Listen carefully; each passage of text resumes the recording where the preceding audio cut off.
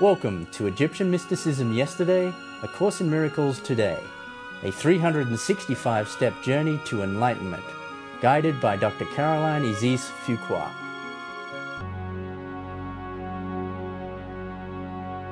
Step 196. God has one Son, and that Son is all creation.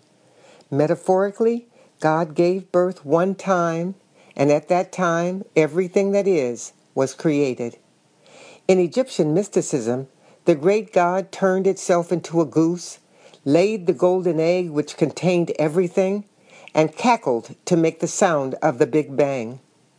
I am a cell in that one body, the downloaded body of God. As with a cancer cell, when I go toxic, the whole body is affected. And when I attack, it is but myself I am attacking.